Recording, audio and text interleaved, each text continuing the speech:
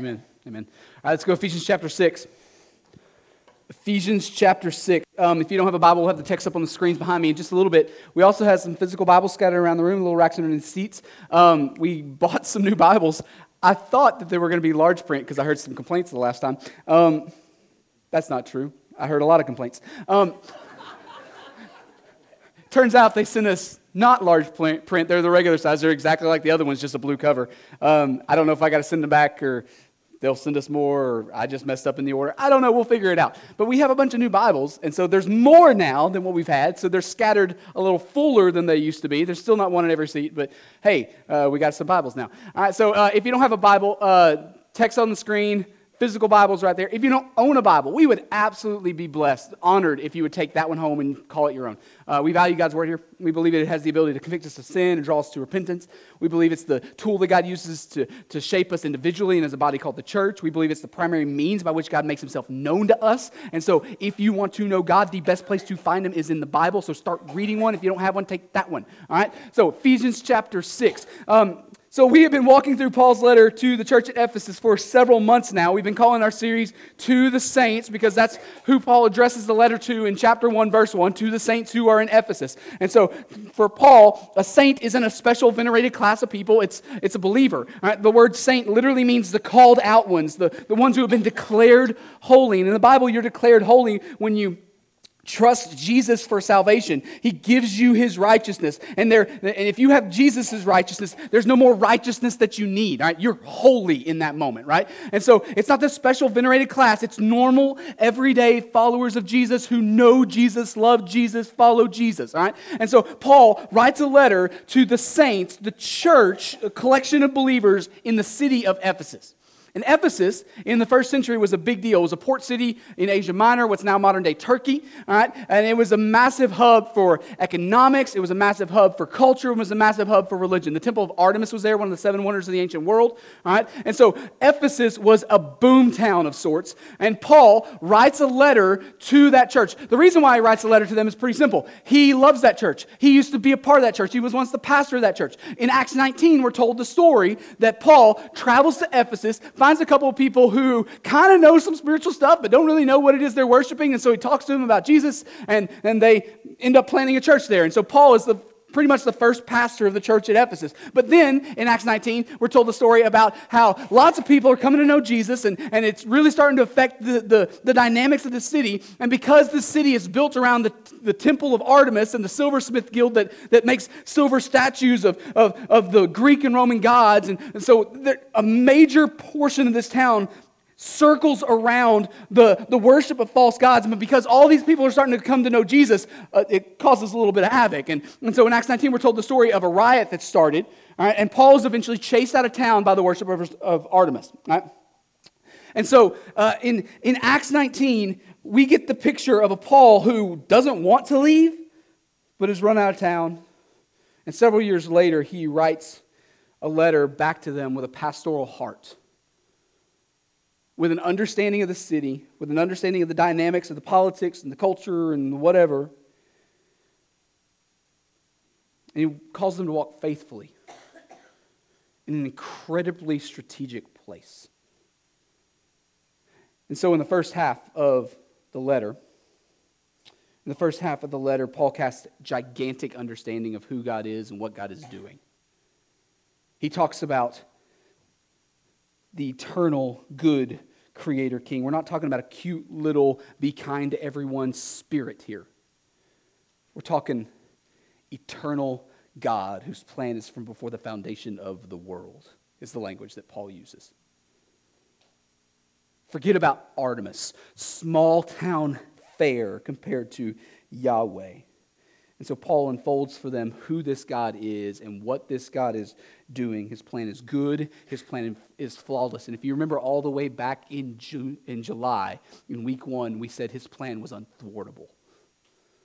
No one gets to mess with God's plan. The word we used several months ago, back in chapter 1, the true God is bringing about his purposes in the world according to the counsel of his own will. But the good news for us is because not only is this God successful in everything he promises and faithful in everything he promises, but he's also eternally good. And so we can trust his plan regardless of what we see around us, right? So y'all ready to close out the book of Ephesians today? Some of you are more than ready. Started this in July. Welcome to March. Verse 10. Finally, and he means it, finally, be strong in the Lord and in the strength of his might. Put on the whole armor of God that you may be able to stand against the schemes of the devil. For we do not wrestle against flesh and blood, but against the rulers and against for we do not wrestle against flesh and blood, but against the rulers, against the authorities, against the cosmic powers over this present darkness, against the spiritual forces of evil in the heavenly places. Therefore, take up the whole armor of God, that you may be able to withstand in the evil day, and having done all, to stand firm. Okay, so in the first 3 chapters of this letter, Paul is going cosmic. All right? He talks about the eternal God who's working from before eternity past, and his plan is from before the foundation of the world, right? He's talking overarching umbrella statements, earth-shaking truth after earth-shaking truth after earth-shaking truth, all right? So he is painting a picture of a cosmic reality that is far bigger than us. And he walks through that for the first 3 chapters of this letter. And then in chapter 4, I know we've been in it since October, all right? In chapter 4, he begins to go practical. Right? He begins to unpack, this is how you live in light of these earth-shaking, eternity-shaking realities. Right? And so he drills down real deep into super practical, everyday kind of stuff. And he's been in the practical for 2.5 chapters. And I know it's been a few months, but we've been talking practical for a long, long time. But now he's about to close out the letter by talking cosmic again.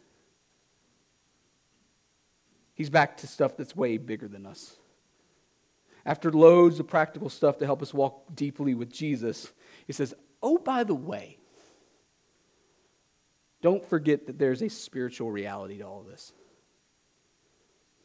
We're not simply fighting against flesh and blood here. He says, don't get distracted by just what you see on the surface. He says that there are rulers and authorities and cosmic powers over this present darkness.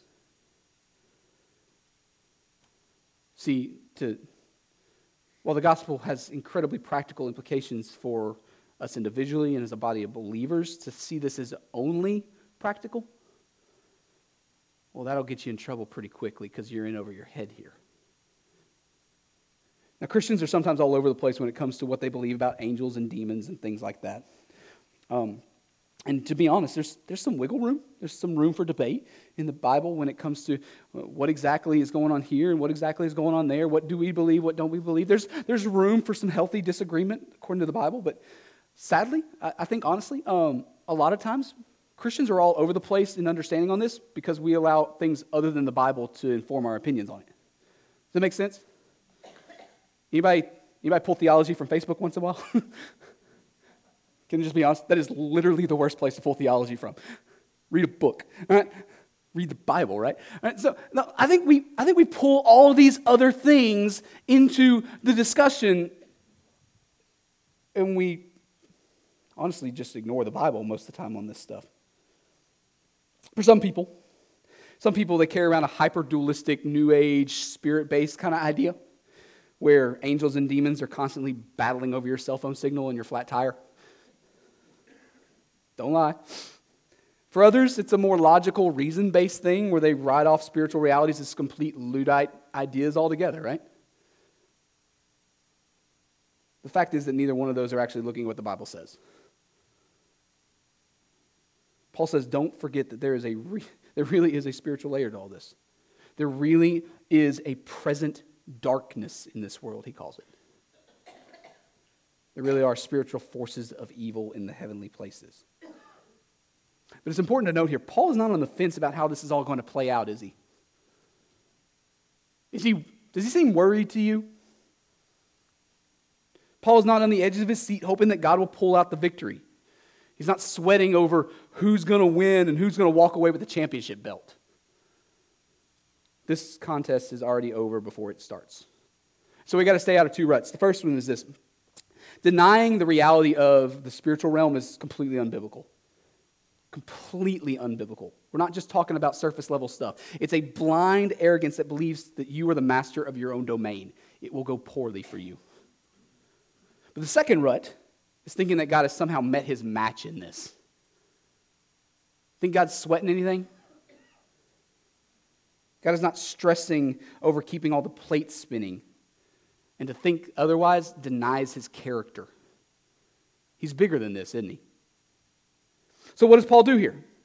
Well, he encourages us to be strong in the Lord, right? He encourages us to stand firm. He tells us to put on armor. Doesn't he? Look at verse 13 again. Therefore, take up the whole armor of God, that you may be able to withstand in the evil day, having done all to stand firm. 14. Stand therefore, having fastened on the belt of truth, and having put on the breastplate of righteousness, and as shoes for your feet, having put on the readiness given by the gospel of peace. In all circumstances, take up the shield of faith, with which you can extinguish all the flaming darts of the evil one. And take the helmet of salvation and the sword of the Spirit, which is the word of God. Okay, so Paul lists out all these pieces of armor here. And in case you haven't made the connection yet, he's not talking about literal armor. He's painting a picture of something, right? A picture of the things that a follower of Jesus needs in order to stand firm when the spiritual realities of this world rear their ugly head. He's painting a picture of how we are to equip ourselves when we find ourselves in the situation that we're going to eventually find ourselves in, that there's a spiritual reality to something. And listen, while a lot of words have been spent by others drawing out meaning for what each of these things are and how they're used and this and that, listen, I think some of that is probably good. I don't think enough time has been spent, though, talking about who all these pieces of armor come from. Like we could spend hours, weeks, like many of y'all have sat under sermons before, maybe y'all sat under a Bible study or 2 or 12 about what each of these things, what exactly is the helmet of salvation, what exactly is the sword of the Spirit, and what exactly is the belt mean, and I think the best question we can answer, the absolute best question we can answer is, where do each of these pieces of armor come from? Who do they actually belong to? I mean, you just want to walk through the list here? Paul says, fasten on the belt of truth. So who does truth belong to? Is it your truth? Hope not. We don't create truth. We bear witness to the truth. We do our best to stay faithful to the truth. I'm not creating truth. He says, put on the breastplate of righteousness. For those who are followers of Jesus, where does our righteousness come from? We're not righteous in and of ourselves. We're given Jesus' righteousness, right? I rest in Jesus' righteousness. It says, put on shoes of gospel readiness. Whose gospel are we talking about? Who sends us to proclaim said gospel? The good news, the gospel is good news of Jesus' victory over Satan, sin, and death, right? We're not proclaiming our own victory here. We're proclaiming his victory. What's next? He says, the shield of faith. I got to unpack this one for a second. We talked about this several months back, but I'm of the opinion, maybe alone, but I'm of the opinion that faith is the most misunderstood concept in churches today. All right, if you're interested, back in the spring, I think, we were doing our On the Same Page series. We spent a whole week talking about the concept of faith. All right? And so if you're really interested, go back and check out our podcast, all that kind of thing. But here's the deal. Faith is a synonym for trust. Like, it's a synonym for confidence, which means it's not the amount of your faith that does anything, it's who you have faith in, right? That's why Jesus can say things like, even if you have faith the size of a mustard seed, you can move the mountain, right? It's because your faith is not the thing doing the work in that moment. Who's doing the work in that moment? Jesus is doing the work in that. We have faith because we place our trust in He who is faithful. All right? And so the shield of faith that Paul is talking about here is a pretty terrible shield if it's dependent upon the amount and strength of your faith. Good luck. But it's not dependent on your faith. It's dependent upon the goodness and character and strength of God. I have a little more confidence in that shield, don't you? It's not your shield, it's His shield, and He delights to give it to you. What's next? Helmet of salvation. Who purchases and secures our salvation? Not you. You're not securing yourself, right? Oh, Lord, help us if that were true. Like, think about that for a second. Have you really kind of weighed through the idea of what it means for you to be hanging on to your salvation? I can't make it out the door in the morning without figuring out how much of a wreck I am. There's a reason there's a Band-Aid on my thumb right now, right? I am a klutz. I am a moron. And that's with the little stuff. If hanging on to my salvation was up to me, I would have lost it already. Right? Anybody feeling more confident than me? Thanks be to God, it's in His hands instead of mine. It is good news for all of us that salvation belongs to the Lord and not Stephen. And I know we've gotten the point by now, but we have one more. Paul says, take up the sword of the Spirit, which is the Word of God. So who empowers the Word? Who applies it to people's hearts? See, whether you think I'm a good preacher or a terrible one, doesn't matter. I can't make God's Word do anything more than what God wants to do with it. And I can't even rob it of what God wants to do with it. It's His. My job is to read it, hopefully explain it, and get out of the way, right? So follow me here. The reason we can stand against the schemes of the devil that Paul is talking about in chapter 6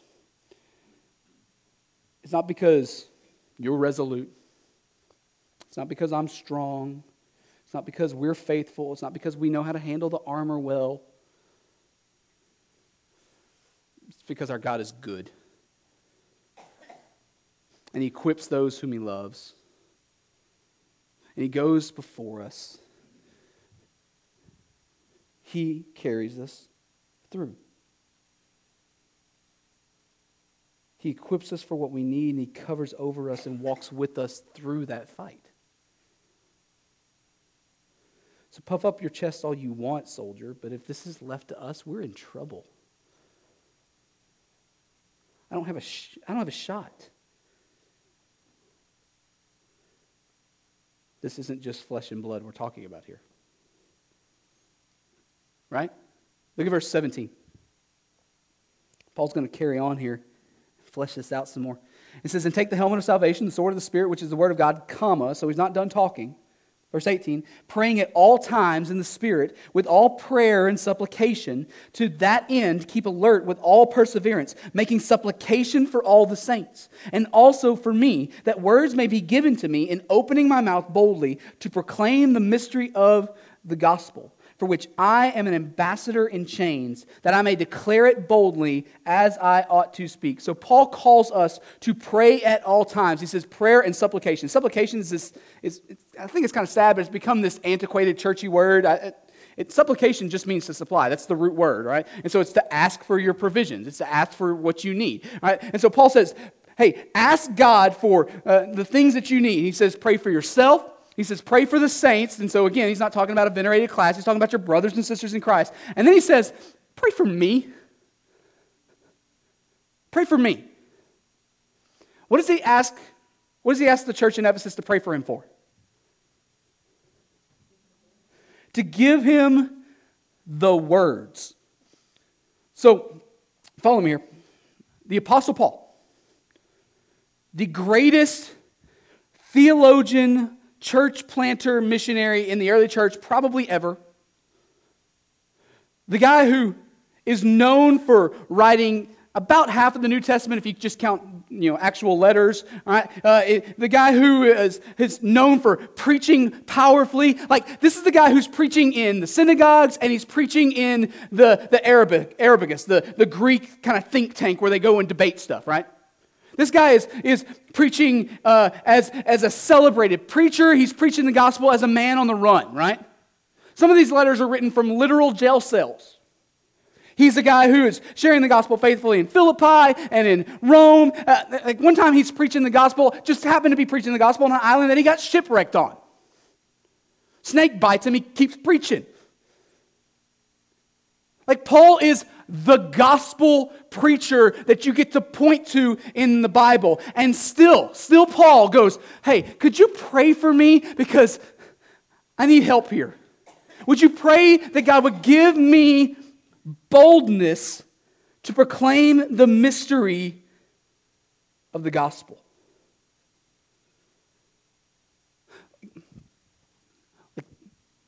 There's one time where Paul's preaching, and they get really mad at him, and they decide to stone him. And they start throwing rocks at him, right? Because that's what stoning is, if you didn't know. Maybe you don't have a church background. But they're trying to kill him by throwing rocks at him. And they get to a point one time where they think he's dead, so they walk away. Stands up, dusts himself off, and goes back to preaching. That Paul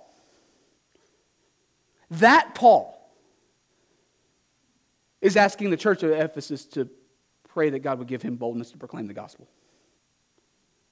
Why? Because he knows that there's more going on here than just the surface level. Paul understands as best as anybody can understand that there is a spiritual reality to this. We are not just battling against flesh and blood here.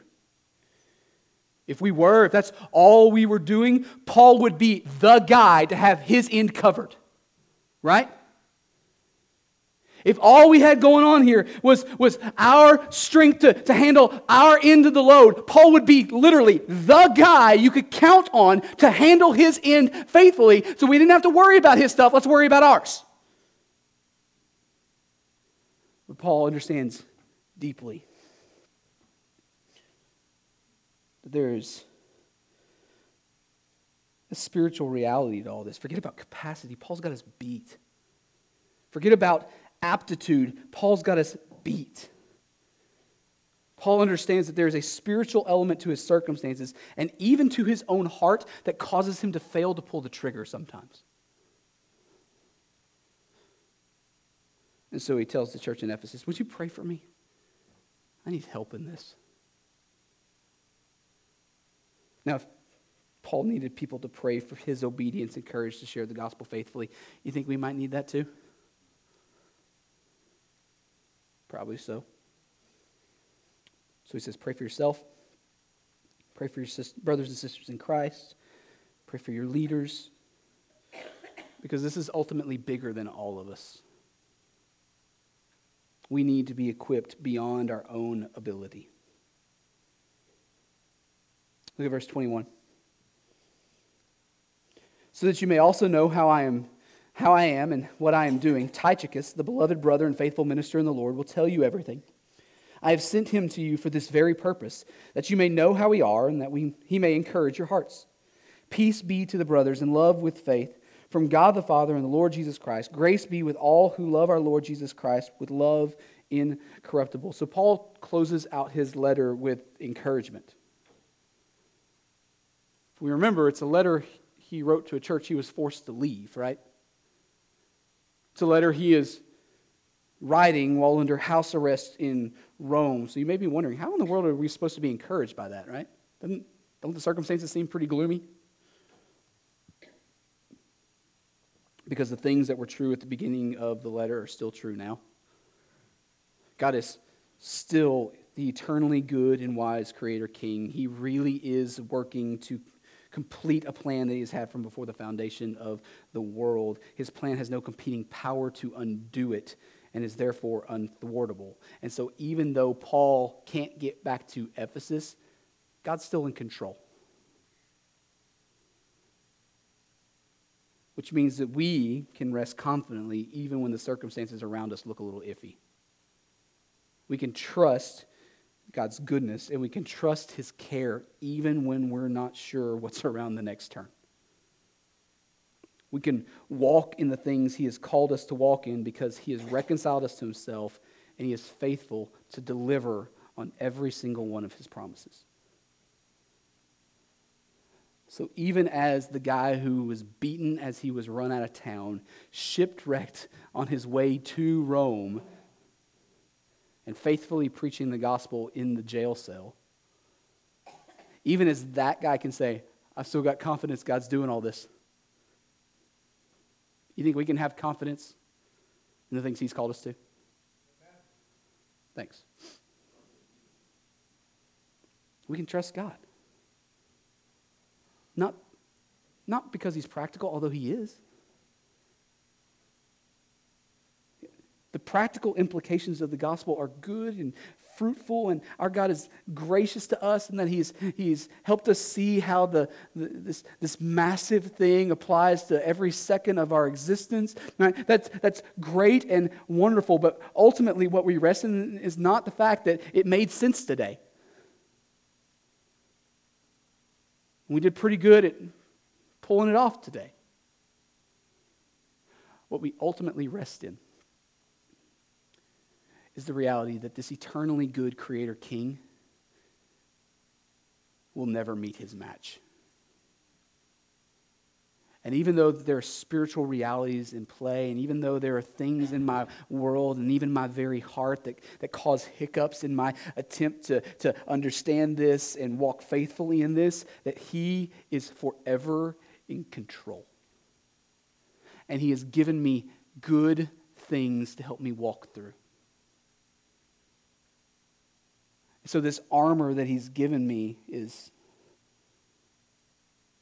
not mine. But he likes to lend it out. And I'll be okay. I don't know, yeah. Have y'all liked Ephesians? We finished reading Ephesians today, but we got one more week. We're going to come back next week and do something else. Ephesians isn't over yet. But for today, how do we respond to God's word? Well, if you're here and you're a follower of Jesus, you respond by pressing in to God this morning. You do that by taking steps of obedience. Listen, maybe you put things on autopilot for a while. And you can't seem to figure out why you keep getting beat up in the sin department. Could it be that there's something more than your own effort on the table here? So we press into God this morning by repenting of that sin, by leaning into Him. There's a spiritual reality to this world and to our hearts. And maybe this morning you can take some steps of recognizing what those things are and doing something about them. I don't know. I'm going to pray. We're going to sing. We'll have a couple of folks up front here to talk with you and pray with you if that's good for you. If you're here this morning and you're not a follower of Jesus, man, I'm glad you're here. Hope you find this to be a safe place to work through the truth claims of Jesus and His gospel. Hope this is a place where you can wrestle with who Jesus is and what He calls you to and why that changes everything in your life.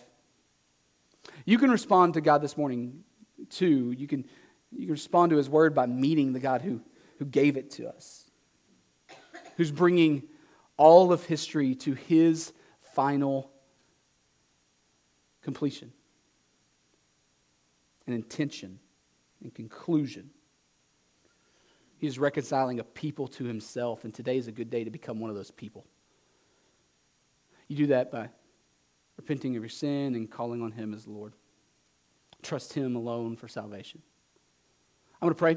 We're going to sing. It's a time for all of us to respond to God's word this morning. Let's do that. God, you're good to us. Thank you for Ephesians, the best book in the Bible. Thank you for being a God who's both cosmic and practical. Thank you for being a God who is working all things according to the counsel of your will and knows every hair on my head. Thank you for being a God who is building a kingdom, that I will never fathom the limits of. But it's a kingdom that you have placed in our hearts and invited us into. You are big, you are beautiful, you are good, and you know us personally. God, my own heart wars against spiritual realities. I want to believe I've got everything in my control. I want to believe that I keep all the plates spinning. I want to believe that I've got every base covered. And then my world falls apart and I figure out I don't. God, would you help me see how you're moving and working in and around me? Would you help me trust that the things that are bigger than me aren't bigger than you? Would you draw us to yourself this morning? God, for those in here who don't know you, would you open up hearts to know you today? Would you save people this morning? As we sing, would you inhabit the praise of your people and call us to respond to your word? In your name we pray. Amen.